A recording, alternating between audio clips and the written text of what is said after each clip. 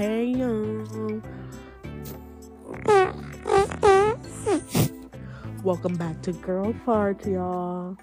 So today we have a little bit of another different concept. Basically for all this episode, I will be reading poetry. Right, I will love poetry and short stories and stuff. And I will be reading them, and I hope you are able to relax, and I hope that you are able to support all of these artists. Okay, I want y'all to all go and follow each of these fucking artists. Okay, y'all. Yeah. Right, so thank you so much. I hope you have a wonderful time listening to this, and yeah, let's get into it. Alright, guys, so for our first story, we have this amazing writer that I absolutely love. I follow them. Her name is Rue, and her username is @PiecesByTheStars in all small letters. I don't know how to say that. Minus letters? How do you say that in English? I don't know. I don't remember. But she is an 18-year-old poet, a story writer. Her work is amazing, guys. I absolutely love her work. I honestly can't recommend enough that you guys follow her. Her art is amazing. She is an amazing storyteller. And I will be reading right now a short story by her called A Short Story About Dating a Dying Scientist. This was such an amazing piece, and I just want to share this with you guys. Have in mind, I'm not really a professional reader, guys, so there's certain words I don't know how to say. If I mispronounce anything, I'm sorry. And I might stutter, might read something, wrong, so. But I just really wanted to read this for you guys. I wanted to share this. It starts off. On his deathbed, my boyfriend started writing a dissertation.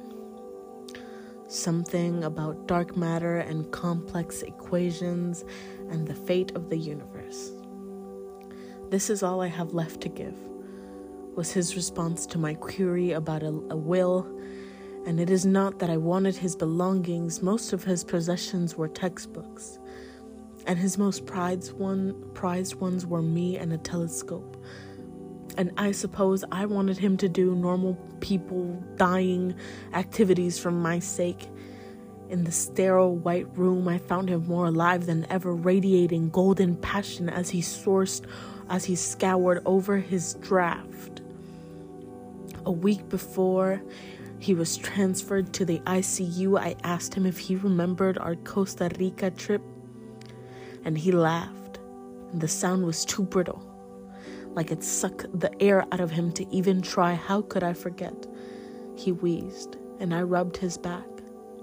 We had our biggest argument, and he died thinking that I was angry over his reluctance to dine at a restaurant the concierge had suggested. It was actually due to the beach. When I watched him watch the Pacific, how he looked at it with a reverence he usually reserved from me, I can imagine how absurd that sounds, being jealous over the ocean. What upset me was how I would never be a mystery he could uncover, dissect, and absorb. I was not as fresh as the knowledge he was so hell-bent on acquiring. What scared me was how content he was by himself. And I screamed at him. I asked him why he even bothered to have me around. You could die alone with a smile on your face, I sobbed.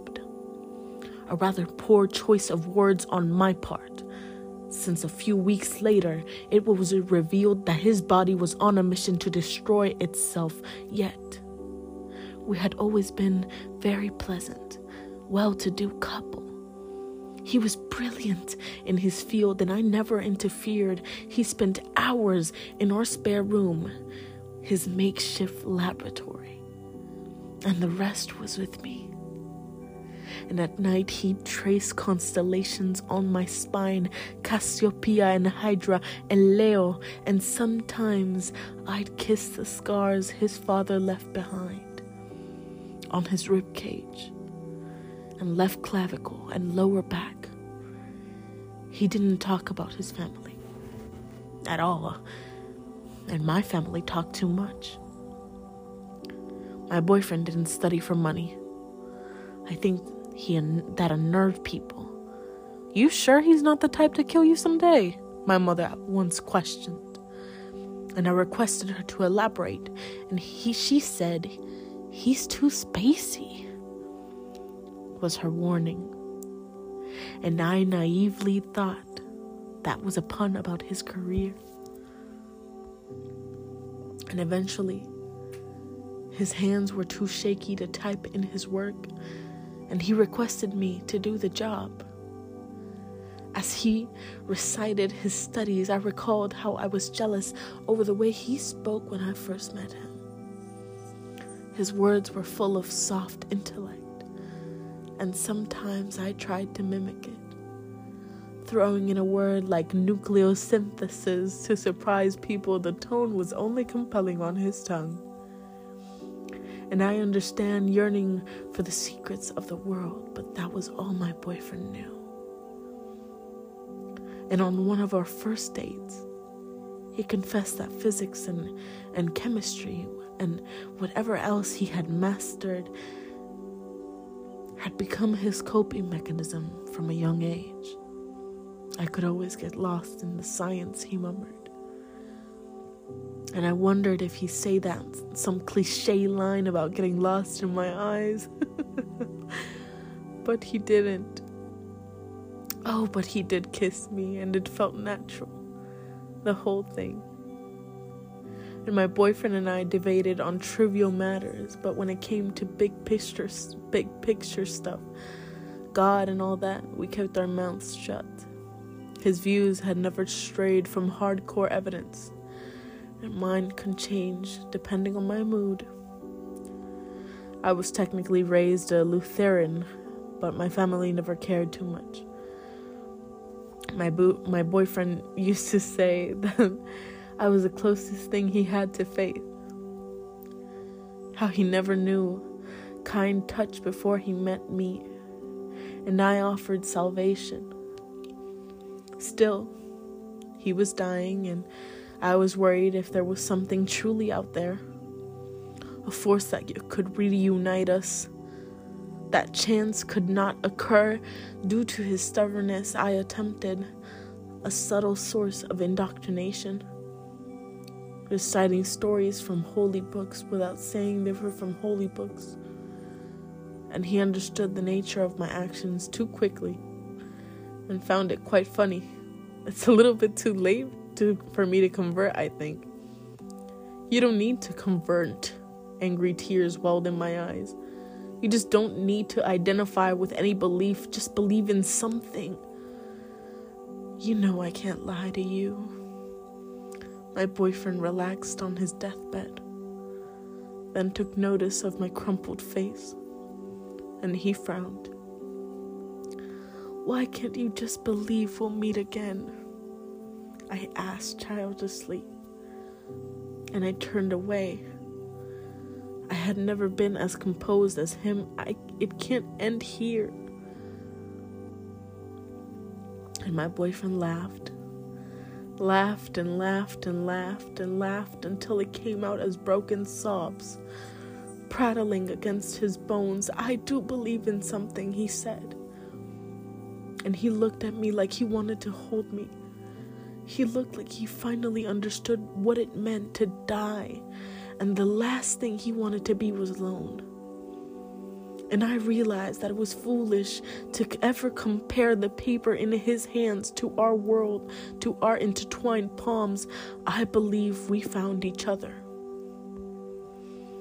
In my boyfriend's unfinished dissertation, there's a section about the universe methods of recycling, and how when our loyal sun inevitably explodes, The matter that constituted every living thing on earth will be expelled into the cosmos. And though consciousness may have faded, energy remains. And perhaps drifting into construct, another planet, galaxy, universe, I imagine two golden lights colliding. And I have no evidence to back this up. Only hope. Wow, y'all, I'm crying. I'm crying, y'all. Ricky, when I catch you, Ricky. I absolutely love this story so fucking much. When I read this for the first time, I was gagged. All right, y'all. This was amazing. It's so well made. She is such a talented artist. Truly, truly. The comments said, I feel like I just read a novel. I was the closest thing he had to faith. Wow. What a fucking quote. Wow. This was amazing. Honestly. Let me search for another one, y'all. You guys, for our first little, our second, bitch, do I even know how to count? For our second story, we have The Moon Asks a Question by Dirge Without Music. Dirge being spelled, I think is Dirge. Dirge Without Music. Dirge being spelled DIRGE / ink splotch, ink little line splotch, and Rayain being spelled RAIAIN.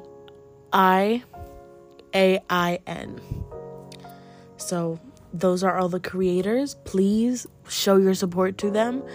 I'm pretty sure it's on Tumblr originally, but somebody reposted it on TikTok. So I'm just going to read this piece. I really recommend you guys look this up and read it for yourself, because the artwork behind me, and all the little slides, is amazing. Really, really gets you invested in the story.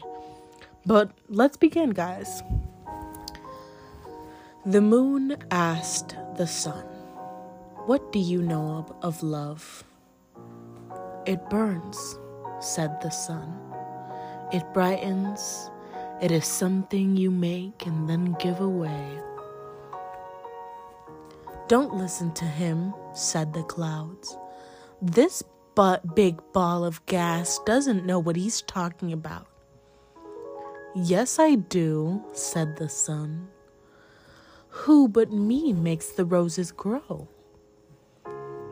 "We do," said the clouds. "Love nourishes like rain. We turn the hills green and fill the creeks so they will sing with in their creek beds." "Why do you ask?" said the sun. "I think I might be in love," said the moon. "I am trying to understand." So the moon went and looked at the desert. They were dry and hot and empty. "See," said the clouds. But the deserts were still beautiful. And so the moon went and looked at the creeks in their beds, and they were cool and wet and full, and they were beautiful too. "What do you think?" said the moon. The moon asked the sky. "I want to know if I am in love." "Ask the earth," said the sky.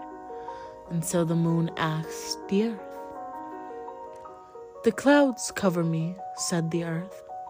"They make me bloom, the sun warms me, and without them I would be so cold and dry." "You would be ugly without them. That is love," said the moon. "I would be cold and dry," said the earth, "but not ugly." "You are cold and dry, my little one, and you are beautiful. Not like you, said the moon. Not like the ocean. No one is like me, and no one is like you, said the earth. I feel loveliest when she holds me tight. When she holds my light, said the moon. Who is it that you love, my child? What kind of love do you wish? Are there different kinds? The moon asked. The sun warms me and pulls me in. The clouds cover me. When they remember, the sky turns every color for me. How do you and yours love? We dance, said the moon, and they knew she meant the ocean. I push and she pulls. I rise and set. She rises and ebbs. She pushes, I pull. We go around and around, and I watch her tides. And I do not think I will ever tire of calling her beautiful. Is that love? It is only your own reflection you see on the ocean's surface, scoffed the clouds. It is like when the sun sets and calls us beautiful, but it is only his own colors he loves. I love her even when I shine no light, said the moon. Maybe I love her most then. You only love her because she follows where you lead, said the sun. It is a dance, said the moon. It is self-centered, said the clouds, bossy and mean. She is the heart of my orbit, said the moon. I will live my life by her until she is gas and I am dust, and the universe is cold and dead. And the sun and the clouds were quiet and went away, and the stars came out from where they had been listening. Is this love? Said the moon.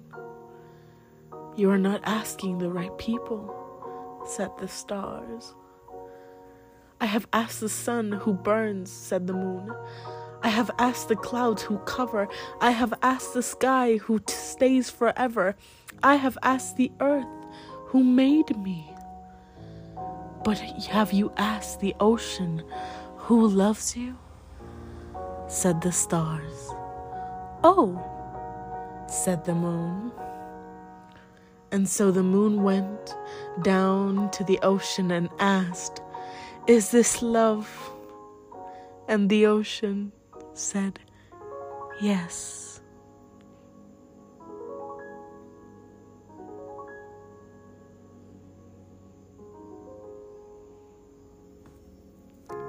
Wow, y'all, that was really good. That was really good, y'all. Honestly, I really love that. This is such a wonderful story. I love reading shit like this. It's so fucking ethereal and magical, and I love it so much. Honestly, I feel like we should all start collectively reading stories that we find out loud to ourselves in a magical little voice, so it makes the whole thing so much more intriguing. I swear to God, I got lost in this. I got lost in the words and the imagery. I love it. I love it so much. This was wonderful. This one is amazing. So, okay, this person doesn't actually have a fucking username, but their initials are LE, and their @ is @ user 68519586. Y'all, this person is amazing. User 68519586. You fucking rock, dude. I love their writing. So this is one of the first fucking poems that I read, and I was like, oh. Not that I read ever in my fucking life, but that I read on TikTok, and I was like, yo, this is fucking crazy, yo, oh my God. So yeah. It's called A Slice to Share. I hope that you guys enjoy it. Please check out this poet. My nails bite into the thick skin of my mellow orange, and its juice waters the flesh underneath. My father is almost finished peeling his, and I struggle to catch up. The knives are in the corner of the kitchen counter. We don't need them to cut. I claw harder and regret it instantly. Sticky, piquant droplets splash onto my arm and I huff, hating to have wasted them. Here, my father says. The perfect half of his pared orange stares me in the face, cradled by the roughness of his steady palm. Thanks, I say, accepting his offering. Pick up at the shreds of the unwanted pith until I'm satisfied. You know, my mom, your grandma, used to eat the peel, he says before popping a piece of the orange in his mouth. Sets the rest in front of me, trades it for my poorly skinned one, and carves. I always had a knack for carving.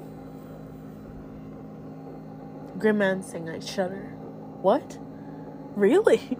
He emphasizes with wide eyes wider than the shining lamp dangling from the pale ceiling. She did. And I even remember how she'd peel it. She'd used to get her thumbnail, he says, demonstrating. And she would make a perfect circle, eat that piece, and then just keep going. I make a face again. Yeah, watch. Ask her about it, and she'll probably look at me and say, so what else have you been telling her? And I crack a smile. And then he bursts into song. Butchers the chorus of America's "You Can Do Magic." Turns the volume of his voice up sky high and ignores my groaning protest. Usually, he makes up songs on the spot. Pure nonsense, really. An obnoxious game he plays where he spews out a brand new travesty of mismatched words and sentences to no particular tune to make me break. And this time it works. The singing merges into laughter. Citrus scents in the air, and I inhale it as it courses through my claret veins, painting them pastel tangerine, tender on the outside. Green leaves in the wooden bowl between us remain pleasantly vibrant, despite the unblemished bodies fettered into them being idly snatched from their mother tree. And the sweetness ruins the bitter. And the sweetness... Fuck. My bad, y'all. The sweetness runs bitter. And the laughter merges into retching. I wake up to darkness. The colors of bright, cheerful fruit, dewy foliage, and unsnapped branches absent. But my father isn't anymore. He's on the other side of the wall, throwing up poison instead of citrus. Water infused with salted rinds cascade down my skin, and it soaks my pillow. My blood turns blue, and before it can freeze over, I breathe. I am 11 years old, and I cannot remember the last time my father and I shared an orange. I cannot remember him ever eating one at all. I am 12 years old, and I wish I could. I try remembering anything other than the equal nightmare of deafening silence sounding from one room over, quietly chasing after him, not wanting to be left behind. I am 13 years old and waiting. I am 14 years old and he has nowhere to go but here. So he stays. And stays and stays and stays. The 11-year-old, shallowly buried inside of me, lies in bed after midnight, never sleeps, never dreams, and waits for him to leave again, terrified. I am just as messy when peeling my oranges, still learning how to rip apart and feast without unleashing mass destruction. There are freshly reopened cuts on my fingers. Burning, tangy, acid trickles into raw flesh and my skin aches for the sting. But rarely does my skin get what it wants. And I am too selfish, too generous, still learning balance. I too share too much and keep too little. I keep too much and share too little. What about you? I demand. Under a dingy auburn lamp, begging. There is a skillfully carved gash in my chest. Splitting strands of white hang out like unraveled threads attached to half of the extracted citrus meat and garnish set laid over the silver platter set neatly in front of me. My clutched fist, anchored to the scarred top of a cherry dining table, tremble. My red-rimmed eyes are sharp. My sugar-free tears flow easily, and my chapped lips quiver as if they land on the tip of my thirsting tongue. Will you share yours? And my father sits across from me, hands with pastel saccharine blood and a loosely wrapped in thin, straggly tendrils, clutches an empty golden chalice in his left palm, while his fingers brush the edge of his full plate. And he is not here to answer. A wilting leaf sprouts from the deteriorating stem in the dismissal cavity of my slashed chest, reeks of want and desperation, silently pleading to become anew and clean. But I have chosen not to water. Oranges rest atop of the kitchen counter, untouched and uncradled. They're desiccating. Yes, they're desiccating on the inside. Sour with sorrow and ripe and with regret and oozing with twice the bitterness as the peel. I am awake and in pain as sweet as citrus rot. And I love my father as much as I did in my dream. As I look at him, I think it might have been safer not to share at all.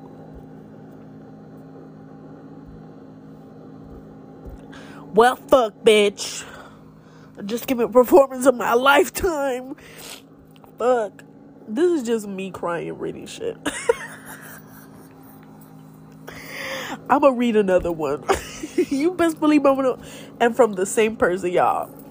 Stop playing with me. Alright, guys. So this is another poem by the same poet who wrote the Peel poet, the poem of the I forgot the name.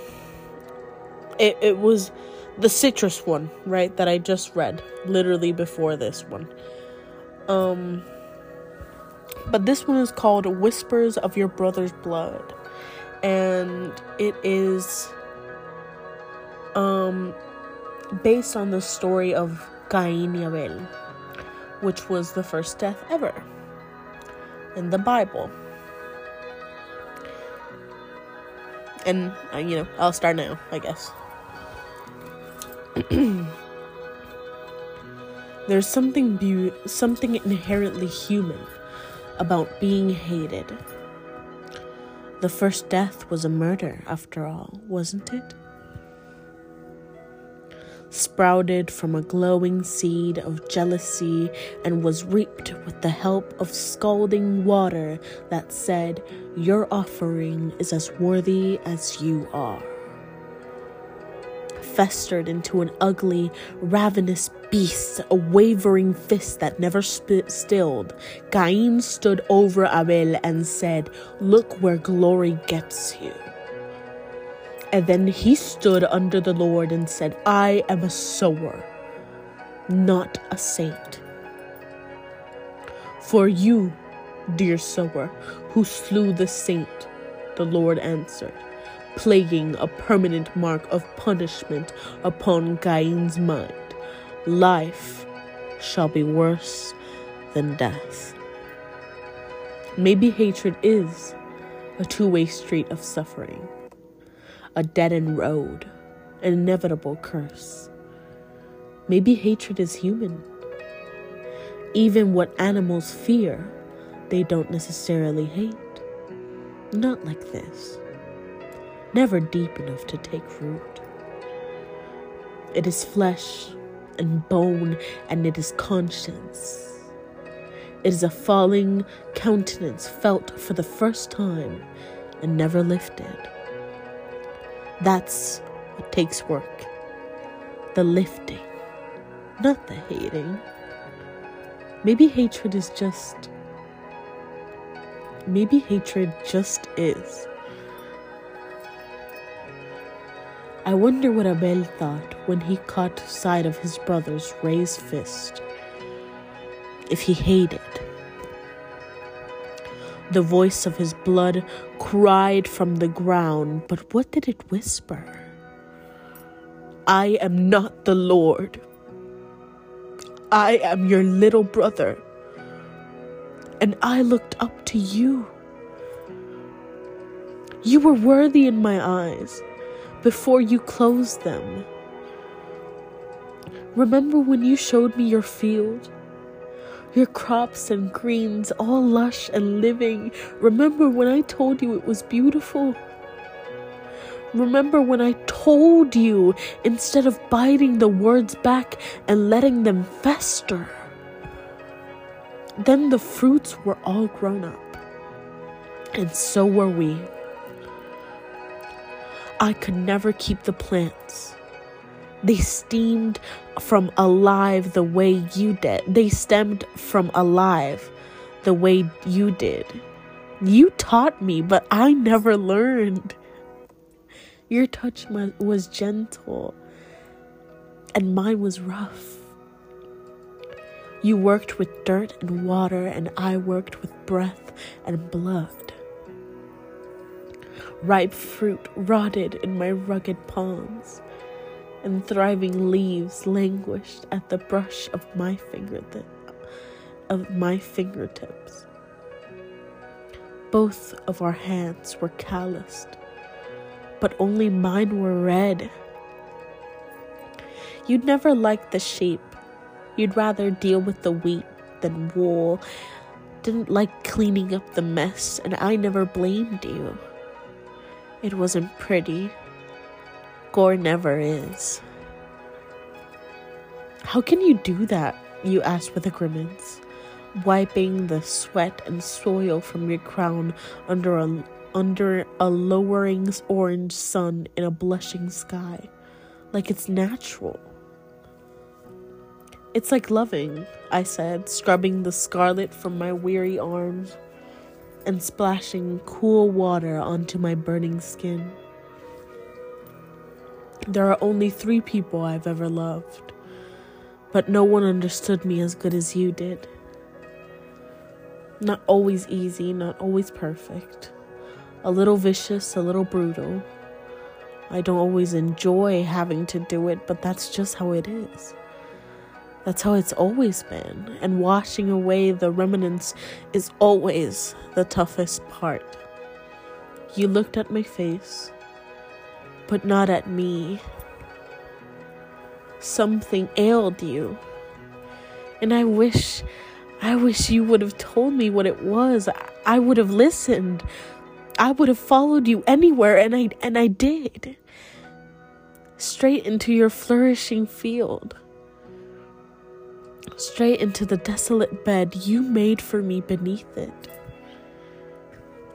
You are finally above me, brother. Does glory taste different to you than it did to me? It is your sacrifice, you said. But it sounded as you were asking, as if you were asking. It's my sacrifice. I agreed. We're brothers, right? It's like that. I always thought keeping sheep was simpler than tilling land, and you didn't. It's why you never wanted to learn more than what was required, but I would have taught you. I could never be as good as you, Abel. The sheep talked to me in their own ways. They told me if they were ever in pain with relentless, strident bleeding. If they needed feeding, I fed them. If they needed bathing, I bathed them. If they needed slaughtering, I slaughtered them. If they needed burying, I buried them. Brother, you would have taken care of my sheep perfectly. Look at how well you took care of me.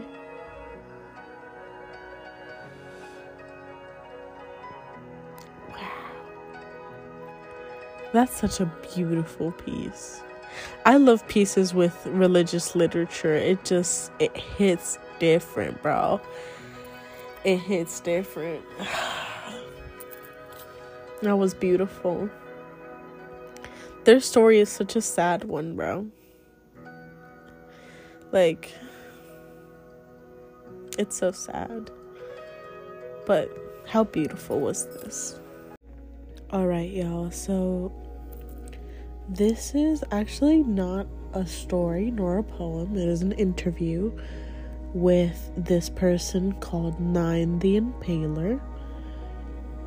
And it was posted by Nikash Khanna, spelled NIKASHKHANNA.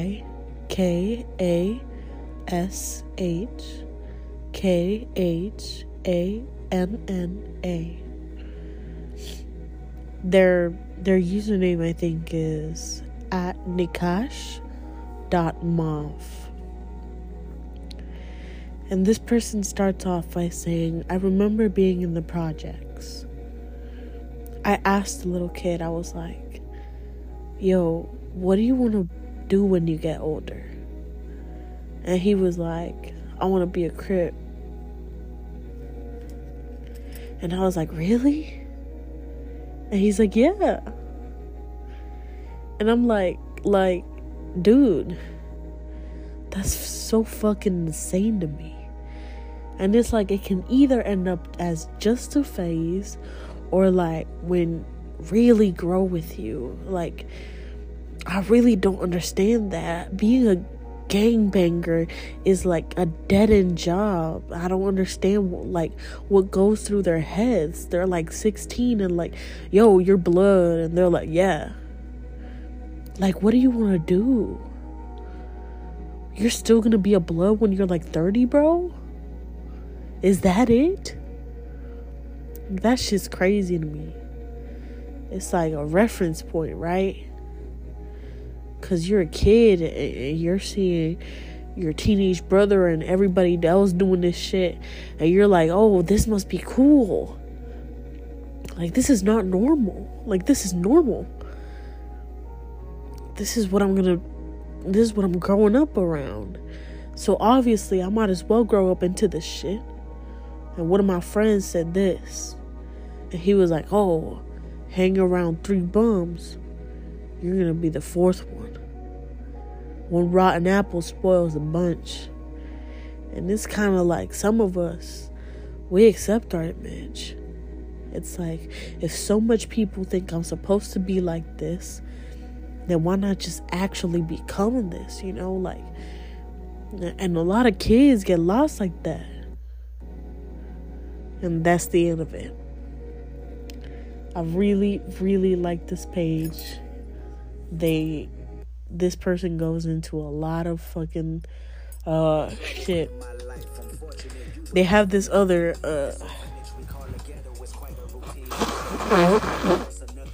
my bad, y'all. They have this other portrait. I mean, not portrait, but like slideshow. And the caption says, "Clip from Portrait of Psy,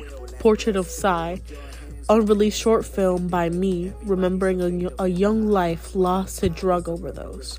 So this is him talking. And it says, "I had a friend who snorted like a shit ton of coke. You know, one of those dudes that was like, on the weekends, I'm gonna just go out and I'm gonna just have some fun." And it's like, he wasn't even doing it to get high. He was just doing it because he didn't want to feel bad anymore. So he was snorting this coke. This shit builds up anxiety. It builds up a hatred for everything around you. And when the substance controls your life, so he's looking for Xanax. You know, this was during the Xanax epidemic that happened. I think people called it Xandemic. Yeah, really bad stuff. The youth started like getting exposed to a lot of this shit, right? End of parentheses. So he's looking for Xanax. He has, you know, anxiety and this inability to cope with his own emotions because of his environment because of the environment that he's in. And one pill, one time, that shit can end your life. Something made to make him not feel bad made it so that he couldn't feel joy anymore for eternity. It's like some fuck y'all. Fucking fentanyl. My bad, y'all. I didn't understand what was written there. It's just like some fentanyl. I remember when I had got in the news, I was on PlayStation or some shit. It's like October 10th, 2021. And I got a text from one of my friends. And he was like, "Bro, I think blank passed." I'm like, that's some bullshit, you know what I mean? Like, I really didn't accept that for like forever. And so I'm like sitting there, and you know, this is my first experience with grief. And it wasn't like a family member, it wasn't grandma or some dog or some shit. It was some friend that I made. And I got close to him at a young age. Only like maybe a year and a half older than me. And you know, he's fucking dead. And it's like, how do you cope with having to know that one of your friends you're supposed to grow up with, he's dead? You're never gonna see him again. And that's the end of it. And this is really heartbreaking shit, bro. He posts some real stuff. I really love his content. This really just highlights like, yo, we gotta help, we really gotta help the youth, bro. Like, I know that a lot of people, and you know, most people that are fucking hearing this fucking pod, you know, you probably never been exposed to shit like that. But you know, my dad he got into coke pretty heavy one time. That shit destroys you, bro. Like that shit caused him to lose not only me but his wife, bro. He lost a lot of shit, man. And you know, my dad, thank God, he's better now, but that shit isn't no joke, you know what I mean? And genuinely, like, this is a really big fucking problem, bro. Like, I know that a lot of us are like we're not exposed to this shit all the time, because, you know, most of the people around me, you know, they haven't been exposed to shit like this. But once you see the real damage, it changes you. Like, this shit genuinely changes you.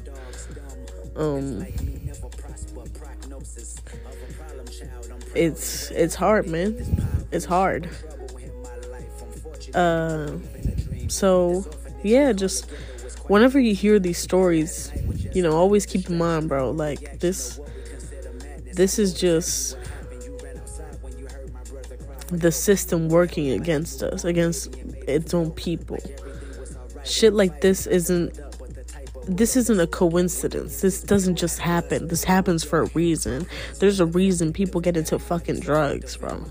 And it's because the system around them is not fucking working. You need to release. You need to get out of this whirlpool you're in. This monotonous fucking bullshit you're always fucking continuing, bro. This is why people do drugs, bro. And that's exactly why we need to change everything around us, bro. We can't keep doing shit like this. It's not working for us. It's working against us, bro. This is why we gotta change shit. Alright, y'all. So this is the last thing that I'm gonna read. The last poem that I'm gonna read. And it is called If I Must Die. It's by Rifat. I'm sorry, I'm probably butchering that name. I'm so sorry. Rifat Alari. Right? I probably butchered that name. I'm so fucking sorry. If any of you know the correct pronunciation, please help me. But this was a Palestinian poet, and he was martyred not too long ago by an Israeli missile. Him and his wife, I believe, and his children were killed, their lives taken away. And before he passed, he wrote this poem, and I'm gonna end it on this note. And I want you guys to remember him, and I want you guys to really remember these words,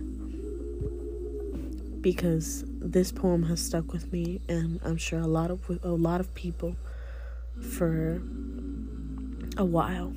And these are words that will not be forgotten, and Rifat will not be forgotten. If I must die, you must live, to tell my story, to sell my things, to buy a piece of cloth and some strings, make it white with a long tail, so that a child somewhere in Gaza, while looking heaven in the eye, awaiting his dad, who left in a blaze and bid no one farewell, not even to his flesh, not even to himself, sees the kite, my kite that you made, flying up above, and thinks for a moment an angel is there, bringing back love. If I must die, let it bring hope. Let it be a tale. Now this is all I have for today. If you guys want me to do more of this, I would absolutely love to. I love reading. I love reading. I love just feeling stuff, I love pushing people's art out there, even if, whatever, nobody fucking sees it or hears it. I want to, do my part in sharing these lovely messages and stuff with everybody. I hope you guys were able to take something from all of the poems and short stories that I have read. And I really, really, really hope you have a wonderful night. I hope you have a wonderful day or afternoon or wherever you are. And I love you. And we will be liberated. We will be free. And I know that someday... Fuck, this is stupid. Well, it's not stupid that I'm just stupid. But anyways, I know that someday we will be able to look onto a future. And we will be able to pray for a future where no children will have to suffer this fate. Where no child will have to starve. No teen left to homelessness. And I know that Palestine will be free. I know that our island will be free. And I know that someday we will look up and we will see that kite. And we will see that those little white strings. And we will think for a moment that it's an angel. I know that Rafat will never be forgotten. And neither will be the other 7,000 children who have been murdered by the Israeli forces. I hope that you can all join this fight and spread the word. And I love every single one of you so much. I love you dearly. And I hope you have a wonderful, wonderful rest of your day. You are loved and you are special. I'll see you guys next time.